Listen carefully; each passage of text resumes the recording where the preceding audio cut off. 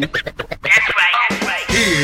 Richard. Good morning, Manchester, and to those of you in surrounding towns, welcome to hour one of Gerard. No, hour two. I am your oopsie doodle host, Rich Gerard. Thanks for tuning in. You can find us online at GerardAtLarge.com, and you can find us on Facebook and Twitter, also at Gerard at Large, where it encourages you to. I'm getting messages here. Well.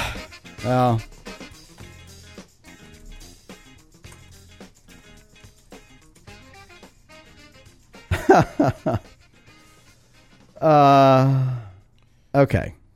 So I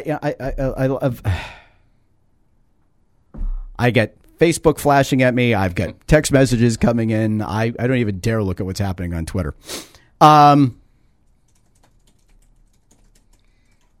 So here we are.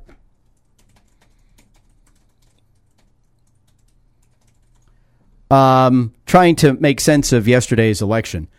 You know, it's a good news, bad news situation, I think, on the school board and the Board of Aldermen. A lot of the talk last night was, you know, Joyce Craig as mayor will not have the votes to override the tax cap because of the makeup of the board. Tim Baines allegedly is not going to go for a tax cap override in Ward 3. That's what he is apparently, according to people who talked to me last night. We'll see. I think he is, looking down the road. Maybe not. I don't think so. I don't think. Who knows? But at the end of the day, the trouble I have with the idea that he'll support the tax cap is every union went lock, stock, and barrel behind him because Pat Long was actually a pretty tough negotiator with the unions. Even though he is a union member himself. 606-6762 if anybody wants to call in and chime in on this yesterday's election. Pat Long's Ward 12, right? No, Ward 3. Ward 3. Yeah.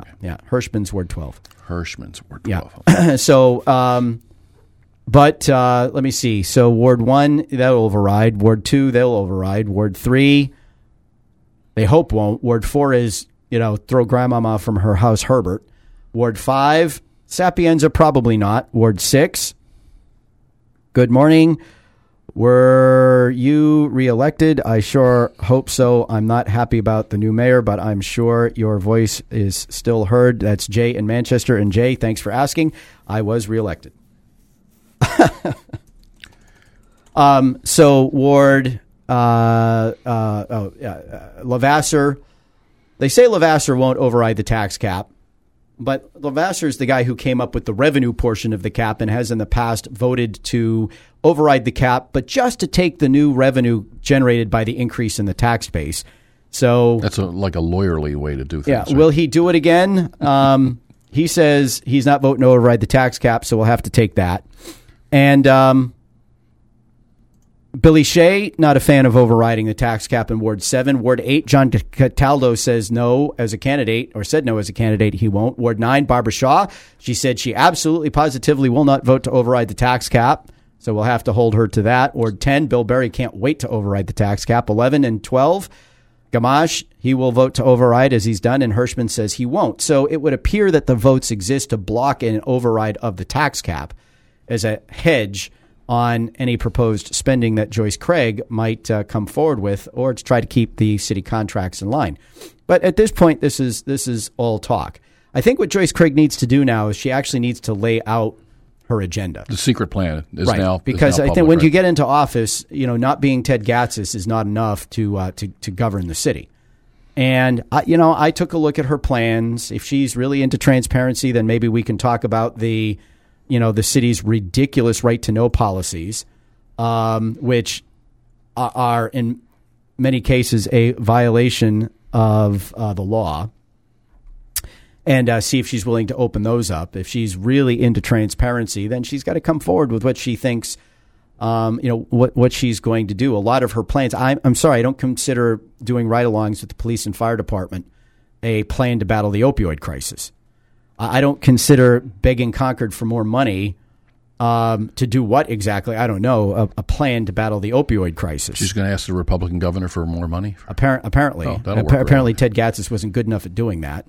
And so she is going to need to come forward now with the plans and the proposals that will flesh out her agenda. And I am perfectly willing, as an elected official in this city, to see what she brings to the table and hope that these fresh ideas that she's been talking about but not really sharing come forward. Because if the fresh ideas are, well, we need to pay more people more money, and we need to do this, and if it's just a continued expansion of the bureaucracy and the government, well, I'm sorry, those aren't new, fresh ideas, and those aren't new plans. We have John Liscars is here on the phone, former Hooksett School Board member who involved himself in these city elections. Good morning, John. Good morning, Rich, and good morning, Ed. Just wondering if I could get about 20 seconds for a personal note to Joyce Craig. You have 25. I'm feeling generous. Oh, that's awesome. And congratulations on your reelection, Rich. It's a hard-fought campaign. Joyce, congratulations on your outstanding victory in Manchester. You now have the opportunity that lays before you. Do what all conservative independents, myself included, and Republicans think you are going to do, which is bow down to the police, fire, city worker, and teacher unions, and put Manchester so deep in a hole that raising taxes is the only way out. Or show Manchester and the rest of New Hampshire that you are a different politician, a different Democrat, a people person. Show them that you can not only work across the aisle, but you can also be fiscally responsible while doing so. There is a glimmering light of hope for you, Joyce Craig, that you will be fair to the independent and conservative constituents of Manchester and Hooksett. Now only time will tell. Again, congratulations on a well-deserved win. Well, there it is. That's all we have from Hooksett today. All right, John, I appreciate that. That's probably the advice Ray Buckley gave her. Well, but John's little congratulations there, brings up a couple issues because, John Lynch, governor of the state of New Hampshire, almost backed this state into a sales and or income tax. By $800 million. Okay, because what John Lynch did, well, he said, I'm against that, is he so rapidly increased spending, especially when the Democrats controlled the general court, that the growth in spending vastly outstripped the ability of the state's natural revenue streams to keep pace. And this is where the much maligned Bill O'Brien comes in, because when the Republicans retook the House and he became the speaker, he basically said, well, it's an income tax or it's finding $800 million in the budget. Now, I'm not going to lie. There were a lot of things that Bill O'Brien did and that House of Representatives did that I don't particularly appreciate, especially as a local official that had to pick up the tab for tens of millions of dollars of downshifting of state costs to communities, like the retirement, like the state retirement system, for example, where the city of Manchester in the 10 years hence has seen, at least in the school district, a 5-fold increase in the retirement costs that it's had to pay. So there were a lot of, but at the end of the day, you can quarrel with some of what he did, but he would look at you and say, well, what was the alternative? And we maybe would have come up with different things to cut, but the alternative at that time was a sales tax or an income tax to take care of the almost $1 billion shortfall between state spending and revenues, a $1 billion shortfall that John Lynch in his reelection bid against John Stephen said didn't exist. And miraculously, like 3 days after the election, it's like, oh my, we have this terrible deficit we have to deal with, after calling John Stephen a liar for pointing out that it was there. So the point of what I'm saying here is, and you'll forgive me, folks, I actually got up at 3 o'clock yesterday, and I don't even know what time I got to bed, never mind fell asleep, so I could get up at 3:30 again today. So the point that John's trying to make is, okay, it's one thing to say you respect the tax cap, but as Mayor Gatz has brought up in the election, do you respect it enough that you will veto the contracts or not engage in the spending that will lead to its override? Because you put the city in this, create this Hobson's choice for the city, where you either have massive layoffs because of the pay raises, or you have a tax cap override to pay for everything, which, by the way, is exactly what's happened in this city in the last 2 years. It's exactly what happened in this city in the last 2 years. And both, because we got layoffs in the school district because of the pay raises that were given to the teachers, who are no doubt joyfully celebrating the election results. Yeah, they're not happy about losing Connors and Van Houten, but they're thrilled that they held on to Bergeron, Want, and picked up Scannell, at least tentatively. And they love the fact that Joyce Craig is there. But who knows? Joyce, before she started being a candidate for mayor, Joyce and I actually got along. Joyce and I actually talked about any number of issues, and Joyce and I actually have common ground in a number of things. But when you started to raise questions about whether or not she was throwing, fair shots at the mayor when she ran in 2015, and it became I was picking on her for criticizing, some stuff that if she were mayor and someone had launched against her, she would have been apoplectic over, because it was a flagrant misrepresentation of the reality that the mayor has to deal with under the charter in the city when it comes to proposing budgets. Well, okay, that made me an enemy, and I get that. But it's up to Joyce now to come forward with those things that she thinks are going to improve the city. And we'll see. The voters of the city of Manchester have said, we want to change.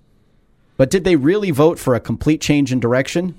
I don't know. They elected enough people to block the tax cap that maybe they wanted a change in the mayor's office, but they also wanted a change at the Board of Aldermen vis-a-vis not spending endless amounts of money. So there is a tension that has been set up here.